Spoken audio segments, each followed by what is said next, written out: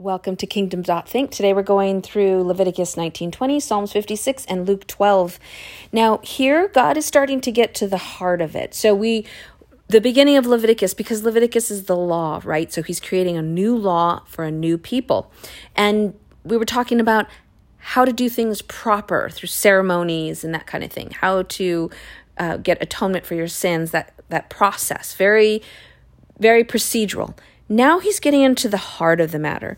And so it says, the Lord said to Moses, speak to the entire assembly of Israel and say to them, be holy, because I, the Lord your God, am holy. So he's telling them now, this is my intention.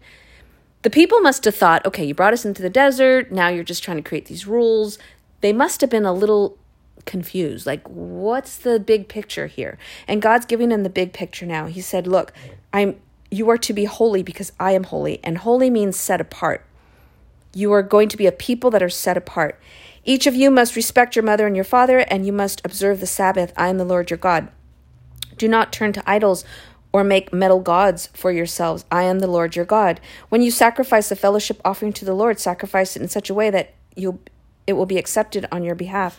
So now he's going into specifics, and he's going to repeat the 10 Commandments as well, because he talks about, on the third day, if you haven't eaten meat that you killed, throw it away because it'll rot, which is brilliant because, yes, it'll rot. Okay, so then we go into verse 11. Do not steal, do not lie, do not deceive one another, do not swear falsely by my name, do not defraud, do not hold back, do not put stumbling blocks in front of the blind, do not pervert justice, do not go spreading slander, do not do anything to endanger your neighbor's life, do not hate your fellow Israelite, do not seek revenge or bear a grudge, do not mate different kinds of animals, do not plant fields with two kinds of seeds, do not wear clothing woven two kinds of material. So it's a lot of do's, nots. Do not eat any meat with the blood still in it, do not practice divination, do not cut the hair off the side of the head. So then you might almost wonder, okay, some of these sound really appropriate, and some of them don't really apply to us today. So how does that work? Well, some of them just make common sense. Some of them are just principles that will make life absolutely better. Okay, yeah, you shouldn't eat the meat 3 days after because it's bad now. It'll make you sick. You shouldn't kill or steal, but maybe it's okay if you do not cut your body. No. It says do not get a tattoo. Well, maybe it's okay to get a tattoo. Well, maybe it's okay to cut your hair on the sides of your head. So maybe, why is that? Some principles still apply because they just make common sense. Some of them, all of them actually, have been redeemed. When Jesus died on the cross, we didn't have to follow these laws anymore. They weren't the law to get to God anymore, because now we had God in us. We had Jesus in us and the Holy Spirit living in us, and we can be forgiven, and we didn't have to do all these rituals anymore. But some of them just make common sense because they're principles, and you'll just have to distinguish what those are. But they're pretty obvious, and it's a good way to live, basically. So then we move on to chapter 20, where he teaches punishment for the sin, how to fulfill punishment. And it just kind of goes on. You should probably read this one. Basically, he's still trying to tell them, can you just live the way I'm explaining it to you? Because I want you to be set apart from the nations to be my own. The last verse, what does it say? A man or a woman who is a medium or a spiritualist among you must be put to death. You are to stone them. Their blood will be on their own heads. I don't know why that one just popped out. There's a lot of scriptures like that in this chapter, so I highly recommend you just go and read it. Some of them will appeal to you. Some of them might offend you or rub you the wrong way. That's okay. Just let it speak to your soul, and you'll get insight just by reading it. You'll get insight. But remember, these are the laws of the old times. Once Jesus died on the cross, they didn't totally apply to us, other than the fact that they're principles. So they're common sense, and They make life work correctly. So moving on to Psalms 56. Again, David is still distressed. And I'm going to read a little bit. Be merciful to me, my God, for my enemies are in hot pursuit. All day long they press their attack. My adversaries pursue me all day long. In their pride, many are attacking me. When I am afraid, I put my trust in you, in God whose word I praise. In God I trust, and I am not afraid. What can mere mortals do to me? All day long they twist my words. All their schemes are for my ruin. They conspire, they lurk, they watch my steps, hoping to take my life. Because of their wickedness, do not let them escape. In your anger, God, bring the nations down.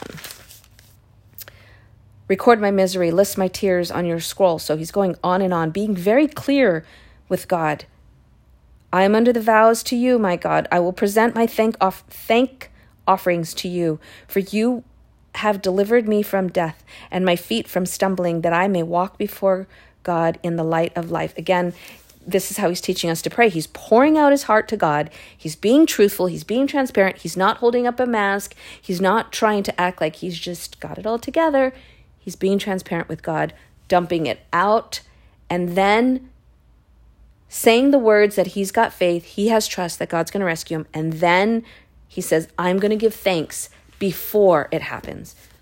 And that's how we are to pray, to give thanks. When we pray for something, give thanks, knowing and having faith that it's going to happen. So there's a lot in Luke 12, and I'm not going to go over all of it because there's lots of different things. But verse at the beginning, maybe this is verse 2 or something. Be on your guard against, actually verse 1 still. Be on your guard against the yeast of the Pharisees, which is hypocrisy. Straight out of the gate, he says, be careful of the yeast of the Pharisees, which is hypocrisy. Yeast representing something that can get into something and just grow. Because yeast is a fungus, and when you put it in dough, it just travels around and expands. And that's what sin can do. That's what hypocrisy can do. So he's just saying that. Okay, there is nothing concealed that will not be disclosed, or hidden that will not be made known. Oh, I pray that happens soon. Because in this day and age, there's still a lot that is hidden that needs to come out. What you have said in the dark will be heard in the daylight, and what you have whispered in the ear of the inner rooms will be proclaimed from the roofs.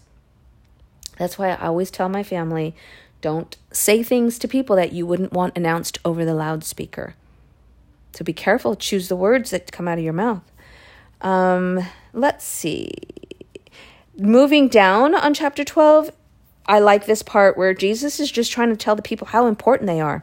And he said that the very hairs of our head are numbered.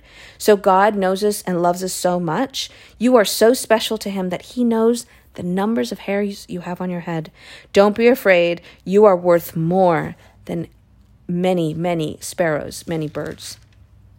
So when we say that God loves you, when we say that you are special, this is Jesus. So Jesus is saying the truth. So if he just said, you are so special, way more special than many, many birds, many sparrows, and that you're so special that God knows the numbers of hairs you have on your head.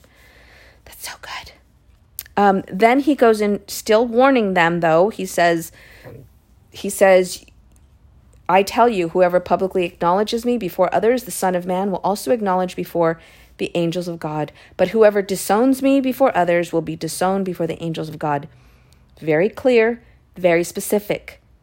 Those who deny Jesus will be disowned before the angels of God. And everyone who speaks the word against the Son of Man will be forgiven. But anyone who blasphemes against the Holy Spirit will not be forgiven. Which is really interesting, because if you notice, in our day and age, people swear, like they use God's name when they swear. They even use Jesus' name when they swear. But they don't say the Holy Spirit in a swear word. Isn't that interesting? Like, people haven't gone that far. They might say, like, holy cow, which when I was a kid, my mom said, don't say that. I get it now. I didn't then.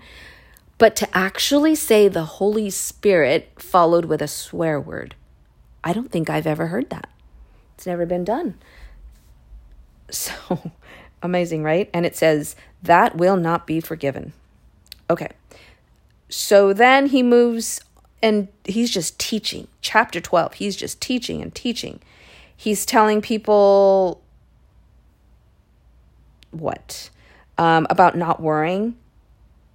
Who of you worrying can add a single hour to your life? Since you cannot do this very little thing, why do you worry about the rest? He says, don't worry, don't allow that. So everything we know now about stress and about vibrations and energy and worrying is just such a low vibration. It just wears you down, weakens you.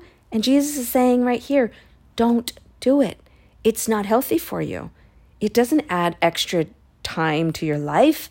If anything, it cuts your life short. Don't worry. And yet so many Christians do worry.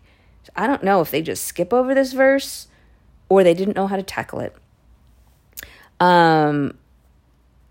Moving down to verse 31, but seek his kingdom and these things will be given to you as well. So he's basically continuing to tell them, don't worry about the food. Don't worry about your clothing.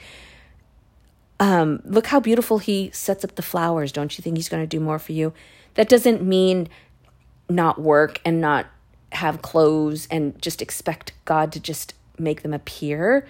But he's saying God's going to bless you. Do your due diligence. We already know that we've been given a mandate to be on this earth and to create and to work diligently. And then God's just going to bless you. He's saying, don't get caught up in worldly possessions that God's going to provide. Okay. Verse 34 is that classic verse, for where your treasure is, there your heart will be also. So he's talking about material possessions here. Some people misconstrue it thinking that he's saying that you should be poor, that you should just sell all your stuff. But no, God's always looking at the heart posture. You are the son and the daughter of a king. God wants you to be blessed. He doesn't care if you have a mansion or live in an RV. He doesn't care if you're living in a tent. He wants to know your heart posture, first and foremost. And he's also talking, Jesus is talking on verse 40, you must be ready because the Son of Man will come at an hour when you do not expect. So as you can see, chapter 12 has so much gold in it. I really hope you go back and read this one. And I'm just jumping like big chunks. This is a big chapter. So moving down to verse 48, towards the end, it says, from everyone who has been given much, much will be demanded. And from the one who has been entrusted with much, much will be asked. So you've been given gifts. And God wants you to use those gifts to what? Why are we on this earth? To further the kingdom, to share the gospel. And if your gift is like accounting, then he wants you to bless people with your accounting skills. And if the opportunity comes up to share the gospel, then share the gospel. Don't be ashamed. God wants you to use your gifts, which is very cool. Okay. Moving down to verse 49, it seems like Jesus is saying, hey, there's going to be division. I came to bring division. That's what it sounds like.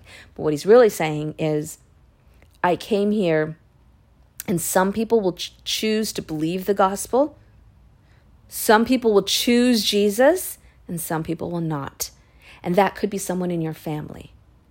And some people in your family may have eternal life and some people may not. And that's the facts of life. So that's why